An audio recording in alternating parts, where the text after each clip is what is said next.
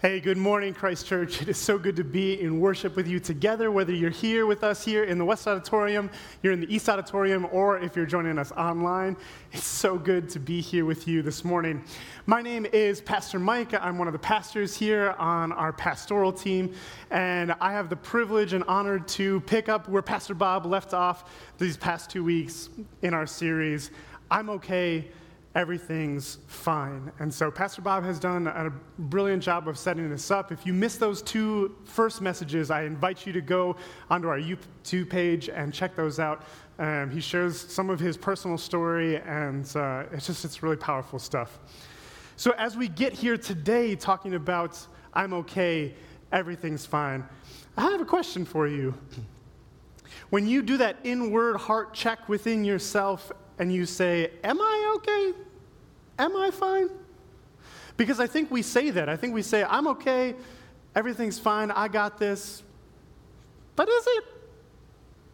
Are you okay?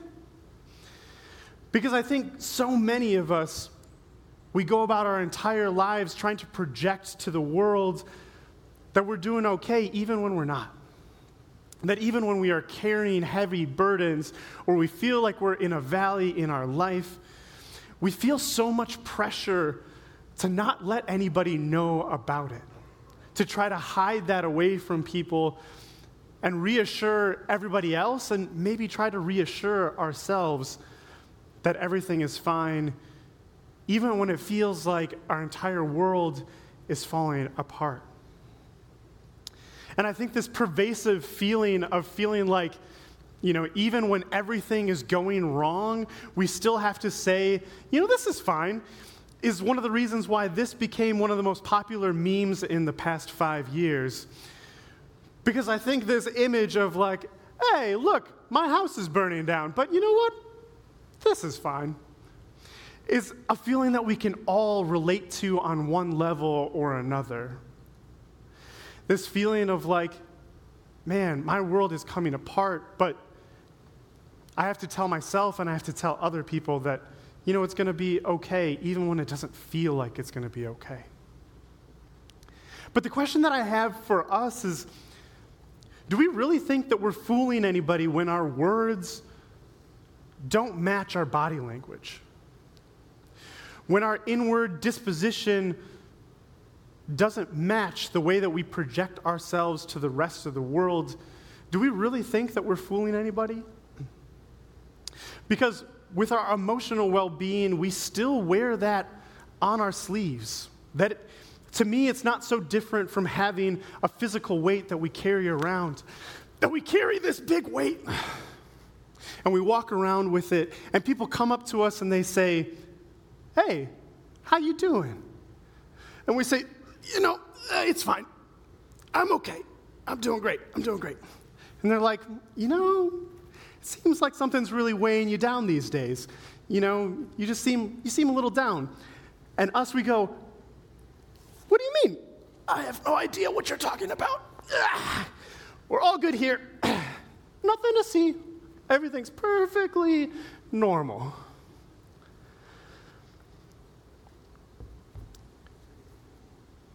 But I would encourage us to say, that's not how we should be living.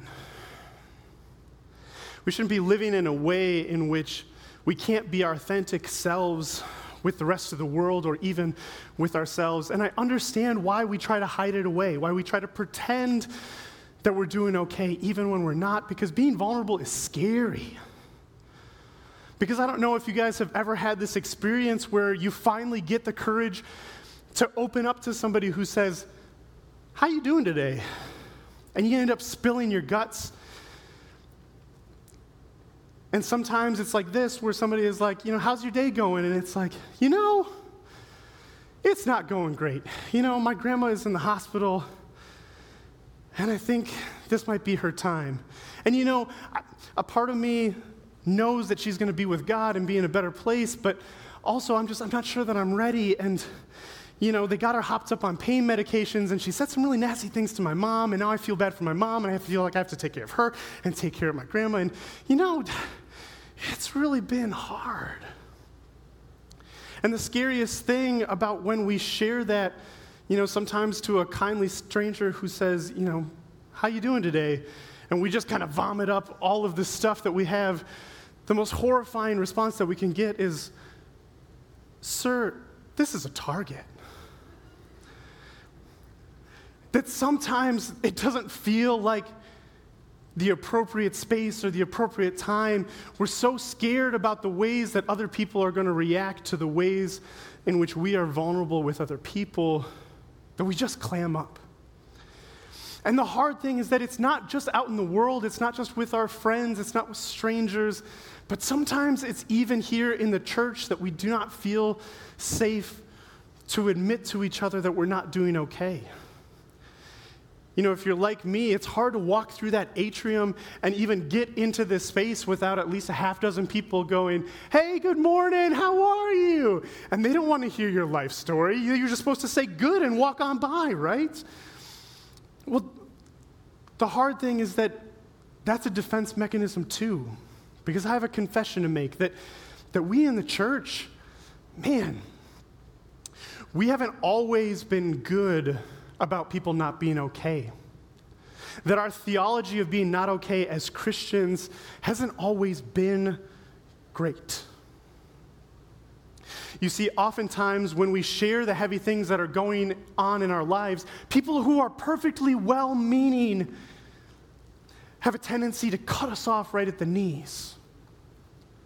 When we admit that we're going through a sense of grief and prolonged sadness, there are people who are like, your loved one is in a better place. Like, why are you still sad? Be happy, be joyful.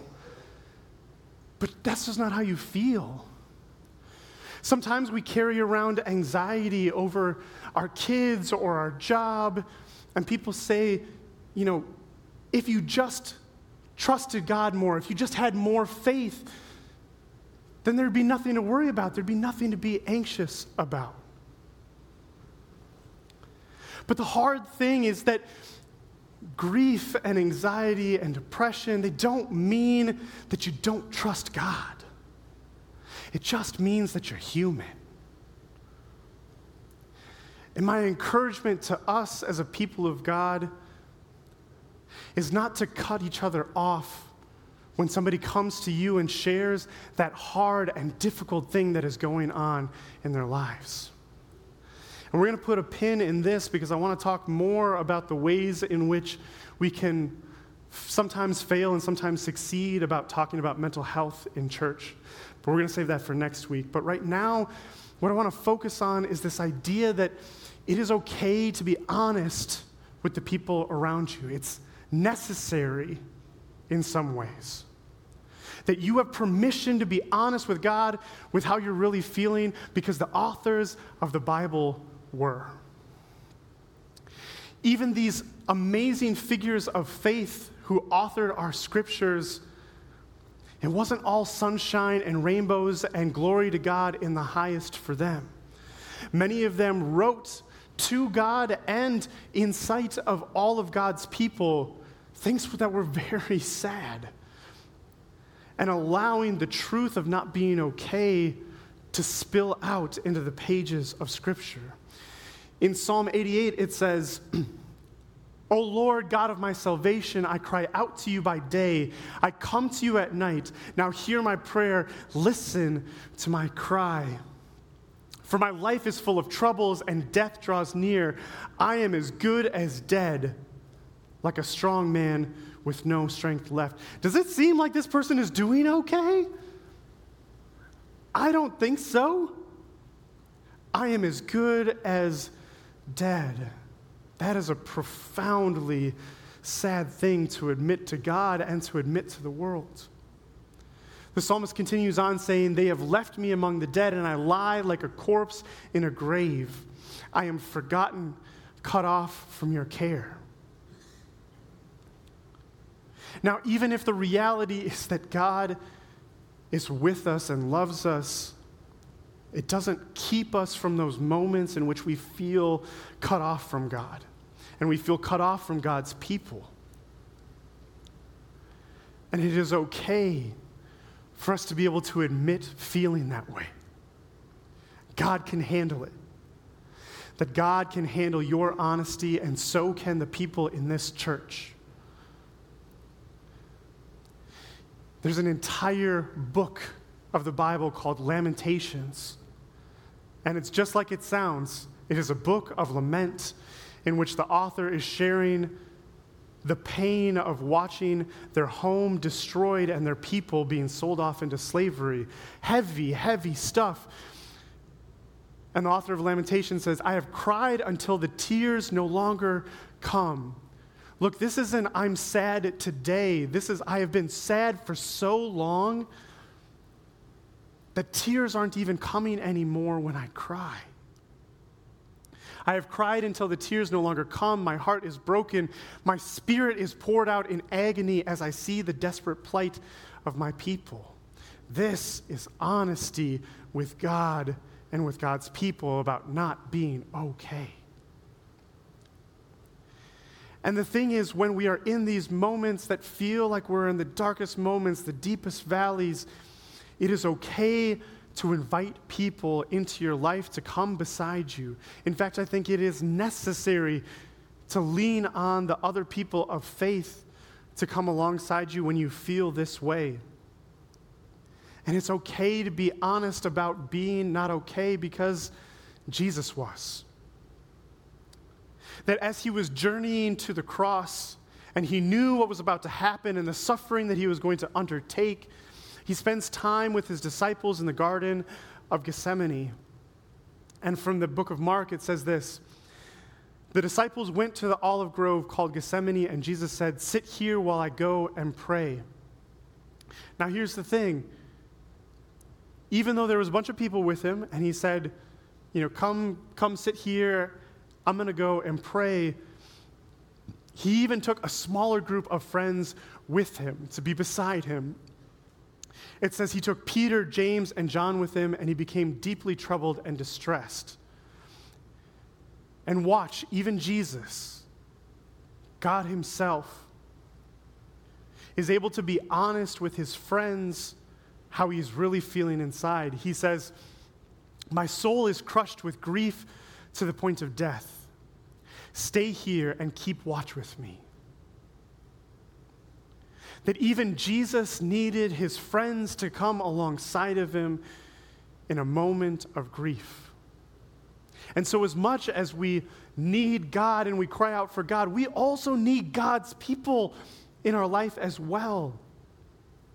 That we need to surround ourselves with people of faith to come alongside of us in those most difficult moments.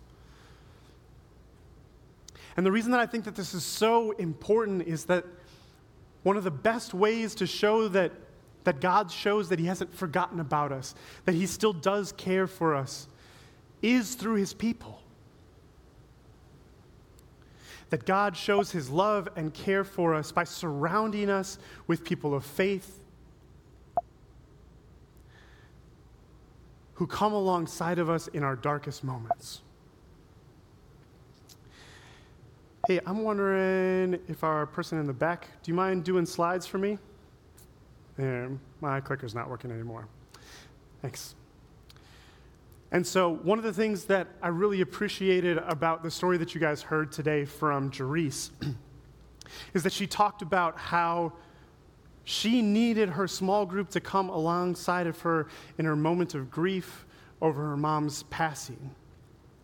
And what I think is really fascinating, and I hope that you caught this small tidbit, is that she talked about how there were other people that were in her group that were also walking through grief and loss, people who had lost parents and spouses and even children. And so when Jerice came to a moment where she needed love and care, God had already sent people to surround her who understood what she was going through and were able to walk with her in her most difficult moments. And what I love about that story is that it reminds me so much of my own experience with small groups. That I want to tell a little bit about our story. You can go to the next slide. So before we came to Christ Church, my wife and I, we were going to a different church, and we decided that it was about time for us to start trying to have kids. And the thing about that is that my wife has a condition called PCOS. And the specifics of the condition are not particularly important, except for one, is that PCOS makes it really difficult to get pregnant, and a lot of people who have it never do. And so, even before we got married, we knew that our journey to having kids was going to be long and it was going to be hard, but it still didn't quite prepare us for the sadness of month after month, negative pregnancy test after pregnancy test. It didn't prepare us or change the fact that each month there was a deep sadness every time we knew that this month wasn't the month. And the thing is, we did everything that we thought we were supposed to do. We consulted with doctors and fertility specialists, and we met with our pastor, and our pastor prayed over us, and we did all of the tests and trying to run through all of the scenarios, and still for over 2 years, nothing. Which is about the time that we came to Christ Church. And we came to Christ Church, and I'll never forget, it was the very first Sunday that I was even here at Christ Church, and I got talking with this young couple who said, "Hey, we have a small group that meets on Mondays. Do you want to join us?" And I was like, "Sure, that'd be great." And so this group ended up surrounding us in prayer and scripture, and it was so good to get to know these people, and this became, a new family, a new community. And eventually, we grew to trust them enough that we shared with them our story and what was really going on in our lives that weighed so heavy on our hearts each month. And there was another couple in this group, another couple who came up to us the first time that we shared what we had been going through, and they said, "Hey, us too." It took us a really long time to get pregnant, and we know what it's like to wait and to do test after test and wonder if God was ever going to bless us with kids. But you know what? God saw us through that. He helped us find a great doctor, and now we have twins. And so that couple, they prayed with us, and they walked with us, and they checked in with us, and they texted us, and we were able to share with them in the moments that were still difficult. And we eventually ended up seeing the same doctor that they did. And in just over 4 months, we ended up getting pregnant ourselves. And so now today we have 2 beautiful daughters. You can go to the next slide.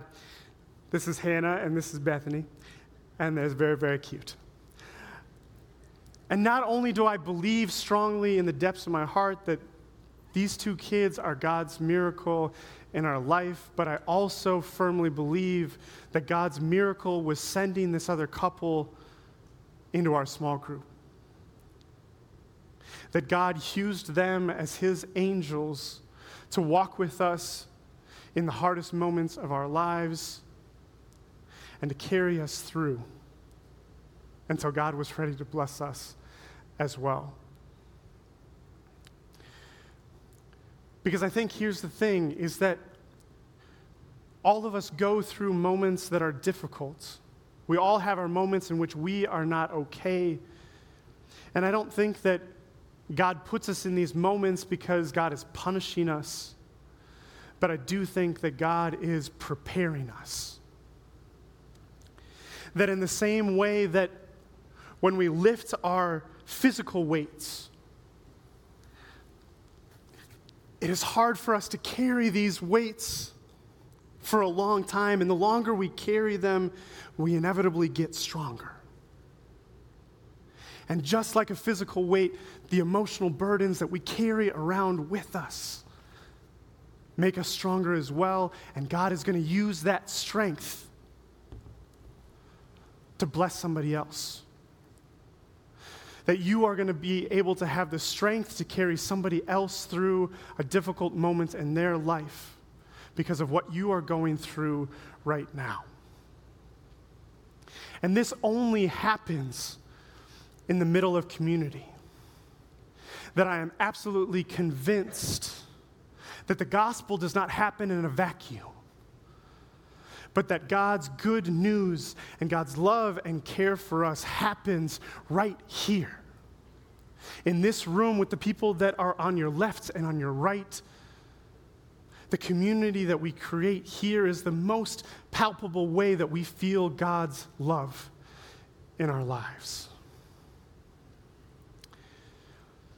And I'm reminded of this command, not even a command, but these words that come from Pastor Paul in the book of Galatians. You can go to the next slide. It says, "Bear one another's burdens, and in this way you will fulfill the law of Christ." See, the way that we fulfill the law of Christ is by being that strength for one another. We fulfill God's calling in us when we walk alongside people who are not okay. And so whatever it is that you are going through right now, if you feel like you're in that valley moment, if you feel like everything is not fine right now, know that God is still with you, and so are we. That God's love and redemption are with you. Because our God is in the resurrection business, bringing new life to us today and tomorrow and in the next life.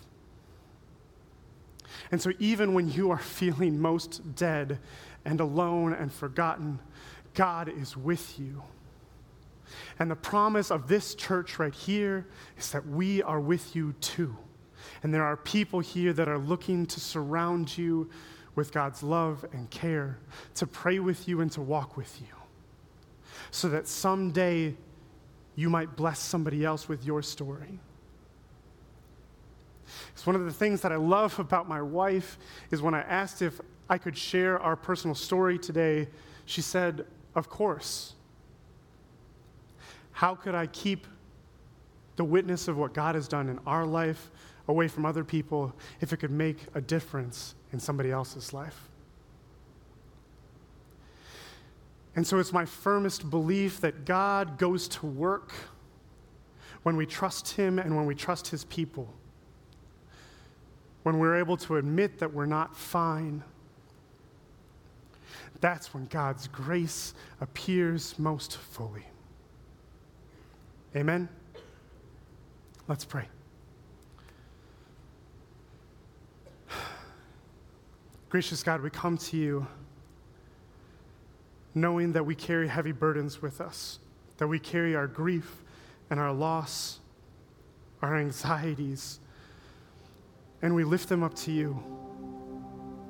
God, hear our cries that even when we have no more tears left, we trust you, that these burdens that we carry won't remain forever. God, we give you thanks for the ways in which you have sent people in our lives already and the ways in which you have prepared to send more people into our life to strengthen us, to keep us, and to pray for us, to lift us up and remind us of your goodness and your glory. God, I ask for those of us that have come through it, may you give us the courage to share our stories and to testify to the ways that you have brought us through. Help give us the strength to be the community, the kingdom that you have desired for us from the very beginning. So God, be with us, send your Spirit upon us, and move us forward into the future that you have designed for us. And we pray all these things in the name of your Son, Jesus Christ. Amen.